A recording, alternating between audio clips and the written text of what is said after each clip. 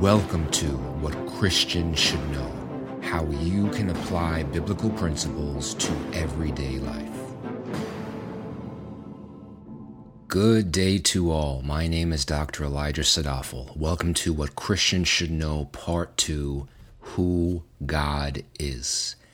This lesson is the first and the most important because it lays the foundation for everything else to follow. It clarifies a lot of the confusion Christians have about Yahweh, the God of the Bible. After all, the central character in all of Christianity is always God, so to understand the Christian faith, one must first have a very refined understanding of who that character is.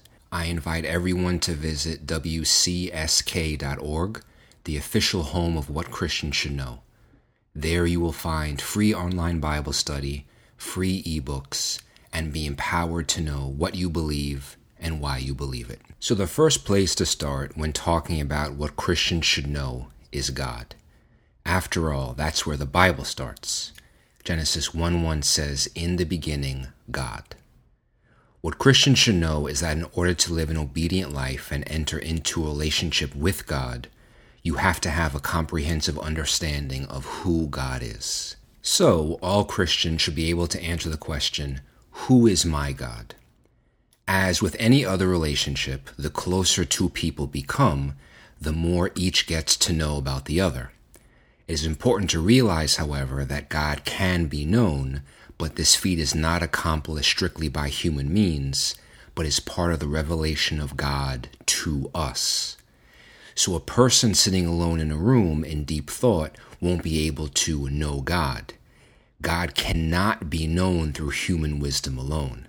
To get to know God, a person first needs the desire to know, and then comes engagement with the Holy Scriptures or the Bible, where true knowledge of God resides. What that means practically is that any attempt to understand God without referencing the Scriptures will lead to a suppression of the truth, false thinking, and darkened hearts. Hence, in Matthew 11:27, Jesus says, "All things have been handed over to me by my Father, and no one knows the Son except the Father, nor does anyone know the Father except the Son, and anyone to whom the Son wills to reveal him." Romans 1:19 says, "Because that which is known about God is evident within them, for God made it evident to them." With this idea also comes a recognition that we, as temporary human beings, cannot ever fully grasp God because He is greater than us and eternal. This makes sense because we are the creation, so of course there will be concepts and attributes about God that are beyond comprehension. This is why in Isaiah 55:9, God speaks through the prophet and says, "For as the heavens are higher than the earth, so are my ways higher than your ways, and my thoughts than your thoughts." In the book of Psalms, it says that God's greatness is unsearchable, His understanding is infinite, and God's knowledge is too wonderful, it is too high, it is something that cannot be attained by a human being. In 1 Corinthians 2:11-12, the Apostle Paul says, "Even so, the thoughts of God no one knows except the Spirit of God. Now we have received not the spirit of the world, but the Spirit who is from God, so that we may know the things freely given to us by God." In spite of this, there is a tremendous wealth of information about who God is in the Bible. The Bible teaches us that God is love, light, spirit, just, omnipresent, omnipotent, omniscient, eternal, wise, timeless, merciful, holy, blameless, self-existent, righteous, infinite, personal, as in Jesus, invisible, knowledgeable, truthful, faithful, good, peaceful, slow to anger and patient, the Creator, graceful, jealous, wrathful, willful, blessed, beautiful, sovereign, and unchangeable. God's whole being is inclusive of all of these attributes, and He is simultaneously and equally all of these things. In particular, God's omnipresence, omnipotence, and omniscience all reveal that he exists in a different way than we exist, and that very existence surpasses what we can deduce from the rules of the natural world. What that means is simple. Qualitatively speaking, God is very different than us. The characteristic of unchangeability means that God's character, promises, being, and purposes were, are, and always will be the same. This is the reason why and how we can trust in him always. He will be good, truthful, perfect, and just eternally. He may, however, change his response based on particular circumstances. For example, in the beginning of the book of Jonah, God intended to destroy the evil city of Nineveh because of the extreme wickedness of its people, and he sent Jonah to tell the people that judgment was coming. In response to Jonah's prophecy in Jonah chapter 3, the Bible says the people of Nineveh believed God, fasted, and turned from their evil ways. In response, Jonah 3:10 says that God relented and subsequently did not harm the city or the people. So God did not change in being both just and merciful, but he did change what he intended to do based on the situation and also consistent with his unchanging character. Other examples of God changing his mind include the successful intervention of Moses on behalf of Israel's sin in Exodus 32:7-14, and adding 15 years to the life of Hezekiah in Isaiah 38 verses 1-6. Many of God's attributes are not shared with human beings. For example, his omnipresence or being everywhere at the same time. But other attributes are shared with humankind in a limited way simply because we are finite creations, whereas God is infinite. These shared characteristics include truthfulness, love, holiness, being just, and being merciful. So while at best I may be somewhat merciful some of the time, God is perfectly merciful all of the time. What Christians should know is that one of the exclusive truth claims of Christianity is that God is both an unlimited deity and a personal deity. What that means is that God is not only something greater than which we can think in our minds, but he is also intimate with reality, most perfectly embodied in the incarnation of God as a person in Jesus Christ. Other religions may construct a God who is unlimited but not personal, and others may construct a God who is personal but not boundless. God also is independent of humanity and doesn't need us for anything. Yet in view of all of God's marvelous attributes, people are often confused because there are some things God cannot do. For example, God cannot lie, he cannot go back on his covenantal promises, he can't deny himself, he can't be tempted, nor does he tempt anyone. When I say that God doesn't need us, it's not meant to depress anyone. What that does mean then is that because he lacks nothing, the creation of our world and humankind came out of God's abundance. He didn't make us to fill a void, and after we have all passed away, God will still be. And he had meaning and purpose in creating us, so our existence was not a roll of the dice or a mishap one day in a heavenly lab. God delights in his creation, created us for his glory, and did so in a totally free and voluntary act which had been predestined according to his purposes. God is a spirit and therefore sexless and without human form. So when I repeatedly refer to God as he, that doesn't mean God is a male, although Jesus was a man. Rather, it's a human word and concept used to denote a relationship. In fact, a myriad of anthropomorphic or ways of describing God in human terms are used throughout the Bible to describe God so as to use our own language to illustrate a point. God is referred to as a shepherd, father, and a physician, while also seeing, walking, remembering, and wiping away tears. Examples of different emotional states include grief, love, wrath, and pity. The Bible also refers to God's face and his finger and ears. In a similar light, God is compared to a tower, a lion, a rock, and the sun. With all of these things in mind, the way in which God chose to reveal himself to us is by the name Father. This is why when asked about how to pray, Jesus says in Matthew 6:9-13 to address God as our Father who is in heaven. This brings us to our first essential doctrine, which forms one of 5 essential core doctrines of the Christian faith. So the first essential doctrine is this. What Christians should know is that the principle of the Holy Trinity is one of the most important principles of the Christian faith and is one of the exclusive truth claims of Christianity. What Christians should know is that there is one God, yet God is 3 distinct persons, each of whom is fully God. The 3 persons are the Father, the Son, or Jesus, and the Holy Spirit. Keep in mind the word Trinity is never ever mentioned in the Bible.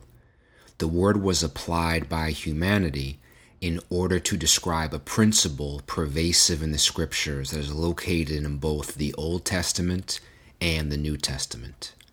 This does not mean that God is a person in the same way that I have 4 limbs, get up, drink tea, and then drive to work. Rather, it means that God is personal and is therefore not a remote, impersonal power. Also, because each member of the Trinity is fully and equally God, no one is better than the other. A more academic and formal definition is that God is an infinite spirit that is one with an undivided essence. The Father, Son, and Spirit are of all the same essence, but God has distinct instances of a given essence. Each person is relationally distinct, but they have a type of unity that penetrates one another, which in academic circles is referred to as a perichoresis, or a type of divine dance with interlocking partners. So let's make this plain. The Trinity is one God. Deuteronomy 6:4-5 says, "Hear, O Israel, the Lord our God, the Lord is one." Also, Deuteronomy 4:35 says, "To you it was shown that you might know the Lord, He is God. There is no other besides Him." Isaiah 43:10 says, "You are my witnesses, declares the Lord, and my servant whom I have chosen, so that you may know and believe me and understand that I am He. Before me there was no God formed, and there will be none after me."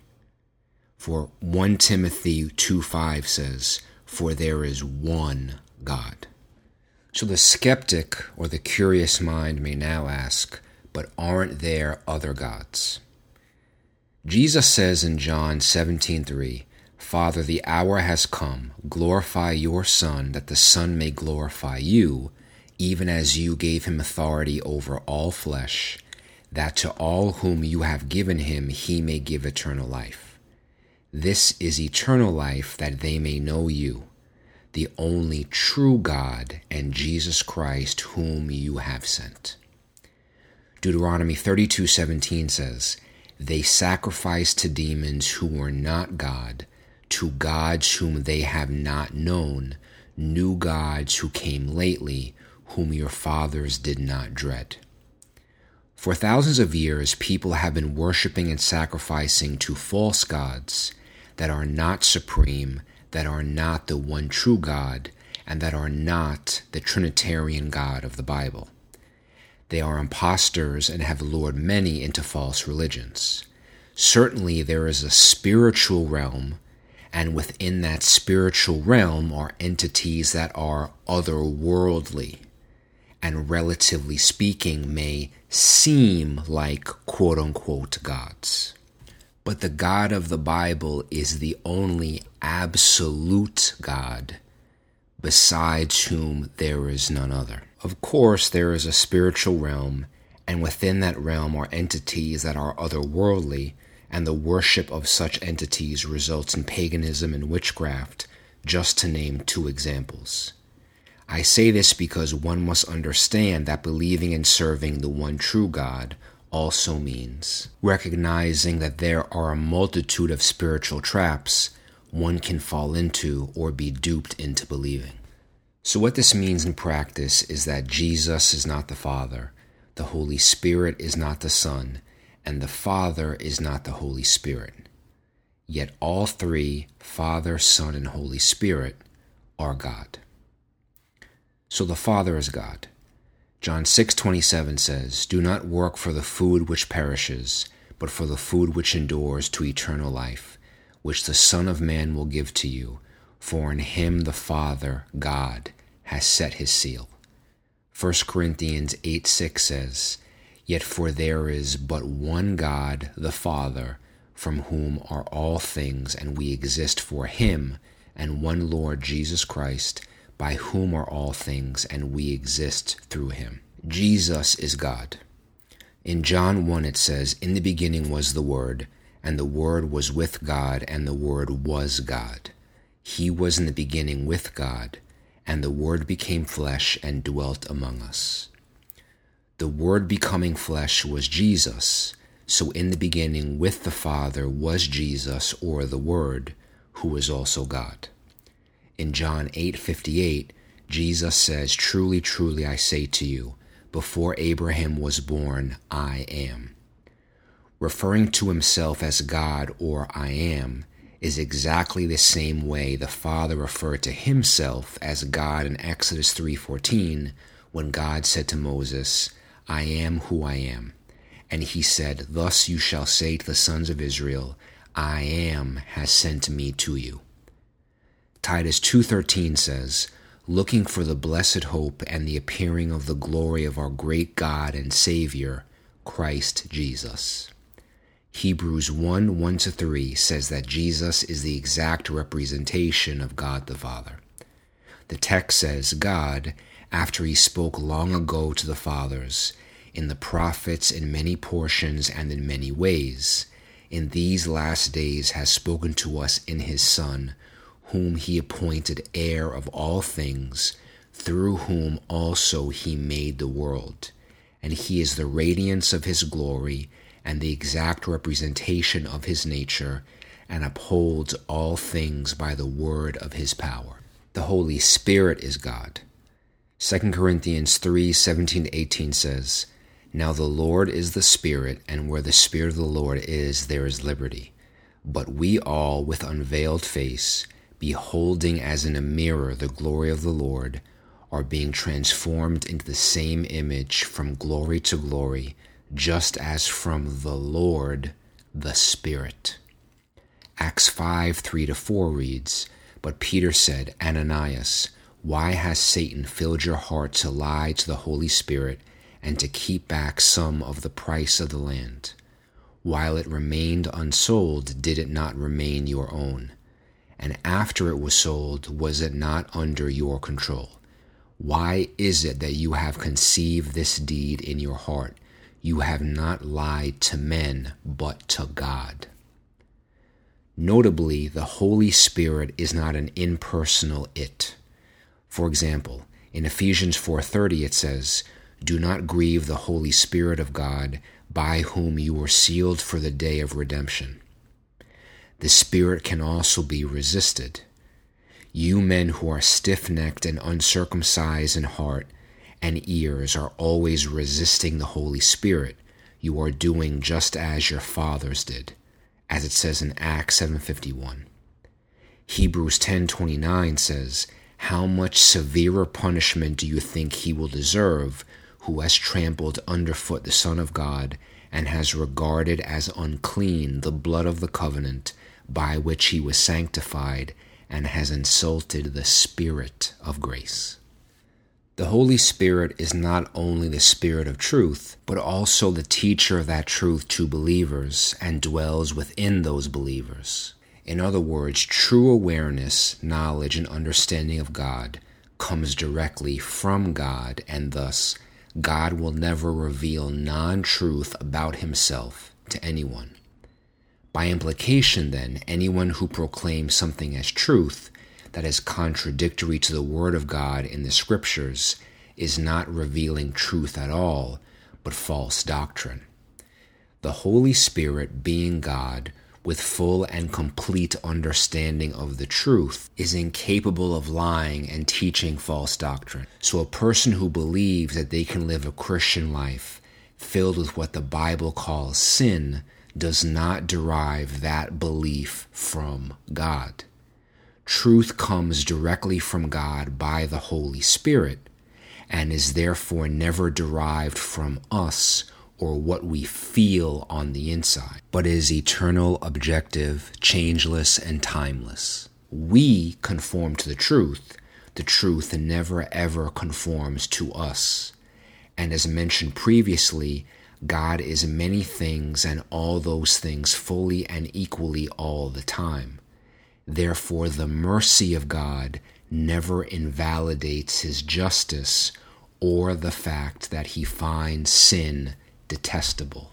1 John 4:8 says, "The one who does not love does not know God, for God is love." Understanding the Trinity of God, then, means understanding love. Within the Trinity, there is relationship, friendship, harmony, unity, and happiness. The essence of the Trinity is love. John 3:35 says, "The Father loves the Son and has given all things into his hand." In John 14:31, Jesus says, "I love the Father. I do exactly as the Father commanded me."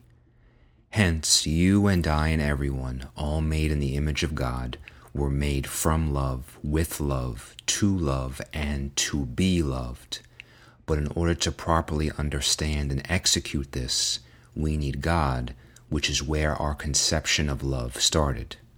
A world with God leads to harmony and unity. A world without God leads to disunity, strife, marital discord, failed relationships, abuse, neglect, oppression, racism, sexism, and societal discord. This is exactly why in Matthew 22, verses 35 to 40, Jesus says the two greatest commandments are to love God and love your neighbor, because in a world without God, committed neighborliness is sacrificed on the altar of self-interested individualism. An atheist may say, how can there be a loving God if there is so much evil in the world?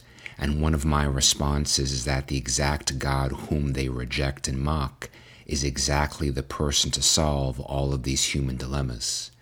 Evil isn't the absence of God, but rather it's the turning away from him, and in the ultimate judgment, God gives everyone who rejects him exactly what they wanted all along, an abominable, vile, and empty existence without a loving Father. What Christians should know is that the distinction of God's persons is important because there is an immanent and an economic Trinity. The immanent Trinity refers to how God relates to himself. The economic Trinity refers to how God works in history in order to accomplish various tasks. So all the persons of the Trinity are distinct as a function of their relation to each other and the world. It follows then that the Father, Son, and Spirit are the same, and they are made distinct by their relations. So to himself, God is all the same and immanently works in perfect harmony and unison, but in regard to the salvation of humanity, for example, each person of the Trinity plays a different role to accomplish a task. For example, 1 Peter 1:2 says, according to the foreknowledge of God the Father, by the sanctifying work of the Spirit, to obey Jesus Christ and be sprinkled with his blood. May grace and peace be yours in the fullest measure. In other words, God the Father knew beforehand whom he would save.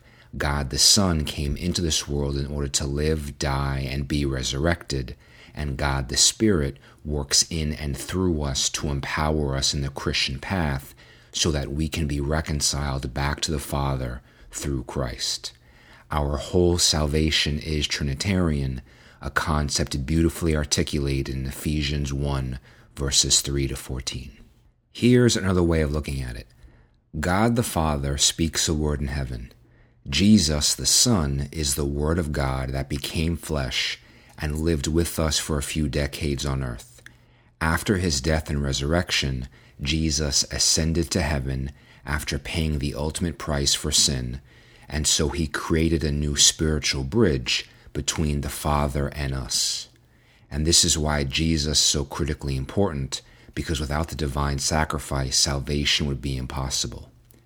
Soon after Jesus went up to heaven, the Holy Spirit came down on Pentecost, subsequently empowering us to manifest the fruits of an obedient life so that we may one day cross the bridge of Jesus back to the Father. Here are some examples of the economic Trinity. God the Father spoke the universe into existence in Genesis 1, but in John 1:3 it says the Father acted through Jesus. The text says all things came into being through him, and apart from him nothing came into being that has come into being. The Father is the one who sent Jesus into the world and planned for the redemption of humankind. It is the foreknowledge of the Father that allows only him to predestine those who will believe and follow Christ. The Father does not advocate for us before himself. Only Jesus does. This is why in 1 John 2:1 it says, "If anyone sins, we have an advocate with the Father, Jesus Christ the righteous." Christ is the perfect divine mediator. So Hebrews 7:25 says, "Therefore he is able to save forever those who draw near to God through him, since he always lives to make intercession for them." Notably, only Jesus, incarnated as man, was rejected by many, suffered and died on a cross, and then was resurrected 3 days later. Neither the Father nor the Holy Spirit died on a cross. The Holy Spirit is called a helper, a distinction apart from the Father and Jesus. John 14:26 says, "But the Helper, the Holy Spirit, whom the Father will send in my name, he will teach you all things and bring to your remembrance all that I said to you." The word for helper in Greek is parakletos, a term meaning one who pleads a case before a judge, a comforter, advocate, intercessor, or legal assistant. Romans 8:27 says, "He who searches the hearts knows what the mind of the Spirit is, because he intercedes for the saints according to the will of God." The Holy Spirit is also described as distributing gifts, gifting speech, and interceding. It is a unique attribute of the Spirit that regenerates us to give us new, invigorated spiritual lives and to empower us. A fancy way of describing the Trinitarian dynamic is ontological equality but economic subordination. To put it more simply, all three persons of the Godhead are of the same stuff, but willingly submit in order to do a job. To be clear, no member of the Trinity is subordinate, inferior, or non-equal to the other two, but there is a deference or voluntary subordination of will without ontological subordination. Without question, there is explicit reference to Trinitarianism in the New Testament, and there are also many implications of it in the Old. For example, in Genesis 1:1 it says, "In the beginning God."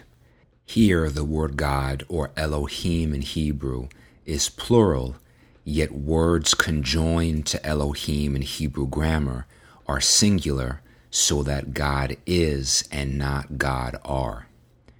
There is a form of speech in Hebrew grammar called plural of majesty, where referring to a single person in the plural denotes respect, but this method is not used in any other place in the Old Testament. Genesis 1:1 goes on to say, "And the Spirit of God was moving over the surface of the waters."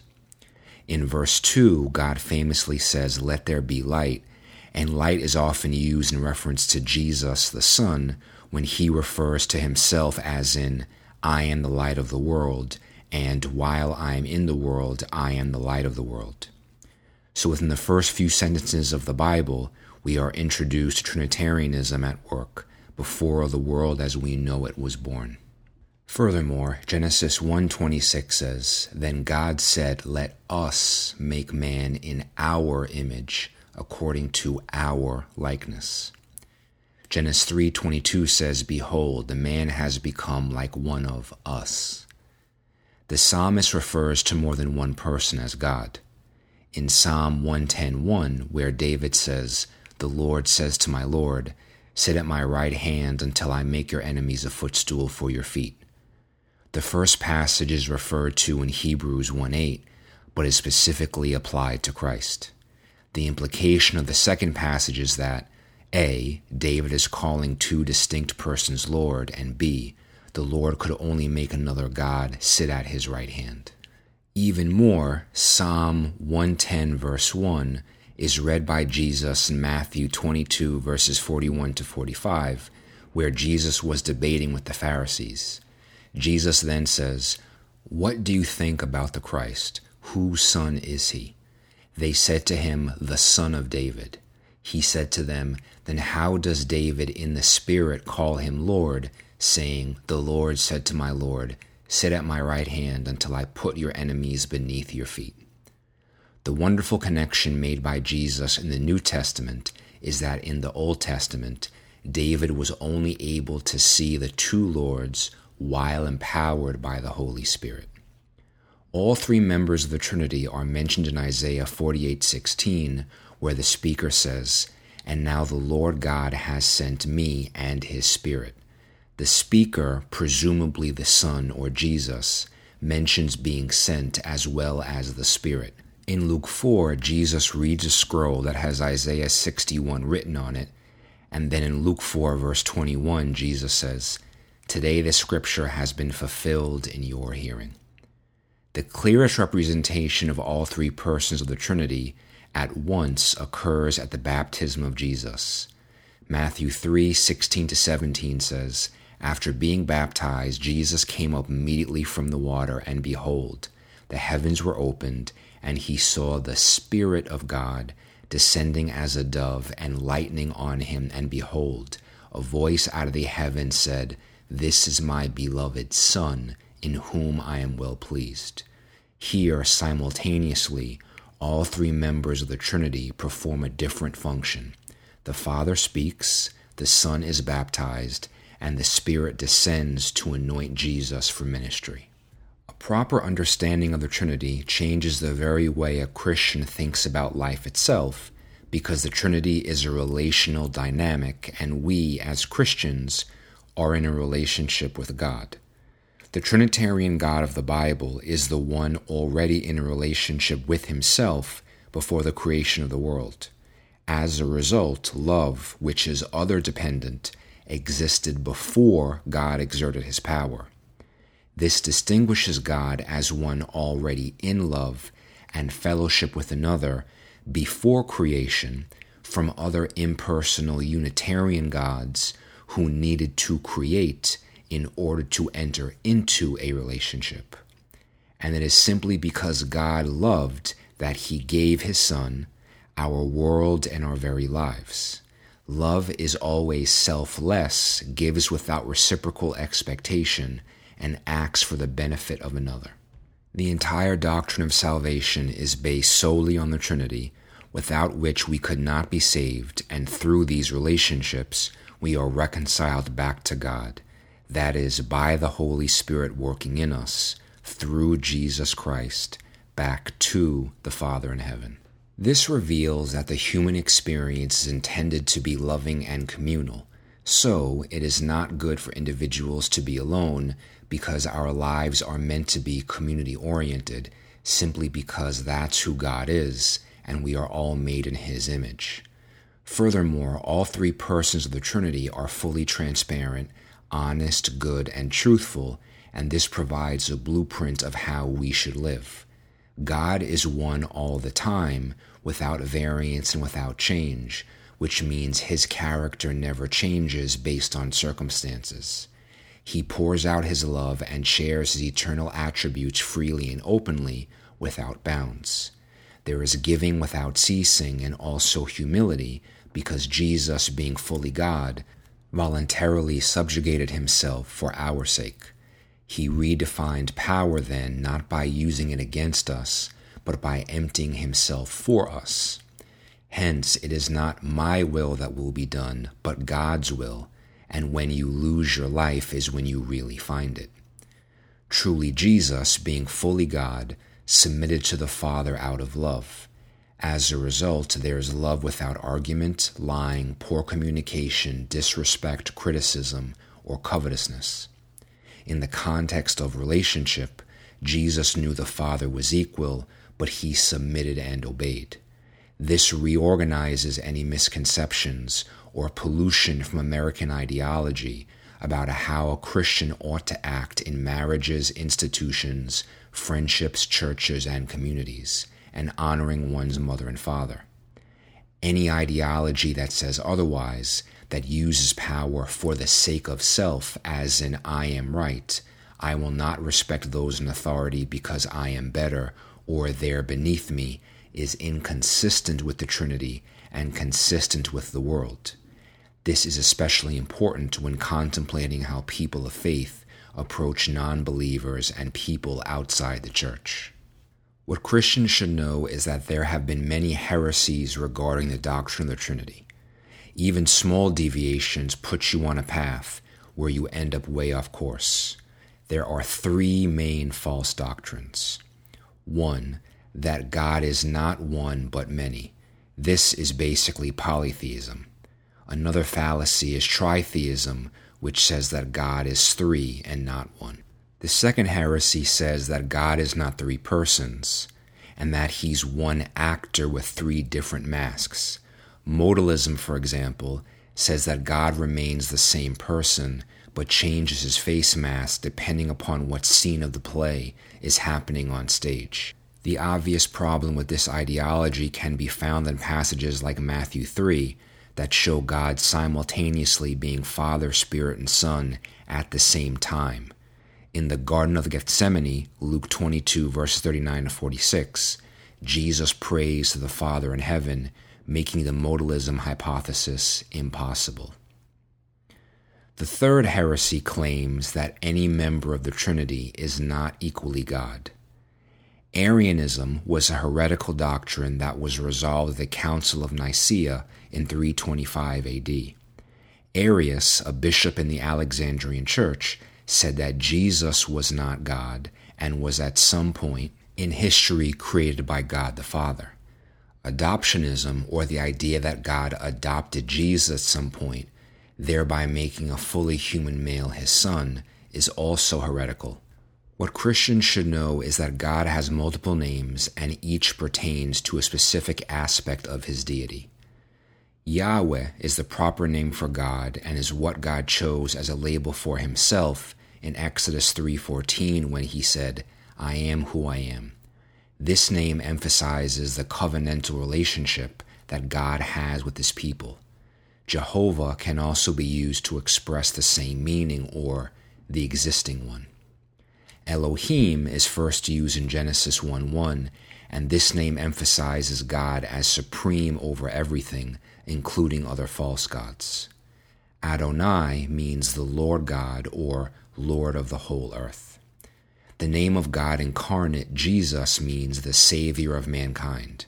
The English word Christ comes from the Greek word Christos, which means Messiah or anointed. So, when someone says Jesus Christ, they are literally saying the Savior of mankind, the Messiah. Compound names are also used to describe specific characteristics. For example, Jehovah Jireh means the Lord will provide, as used in Genesis 22, verses 13 to 14. El Shaddai means God Almighty and emphasizes God's power. Names in our world are usually easily explicable. Typically, our parents gave them to us, often for specific reasons. There is, however, only one explanation for the name of God in the Hebrew Bible, and it comes from Exodus 3:14 to 15. There it says, God said to Moses, I am who I am.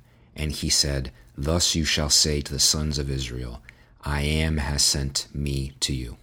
Furthermore, God said to Moses, thus you shall say to the sons of Israel, the Lord, the God of your fathers, the God of Abraham, the God of Isaac, and the God of Jacob has sent me to you. This is my name forever, and this is my memorial name to all generations. The Hebrew root of I am is Yahweh. What Christians should know and now realize is that the Trinitarian God of the Bible is a complex, thought-provoking phenomenon that is in no way simple or easily mastered.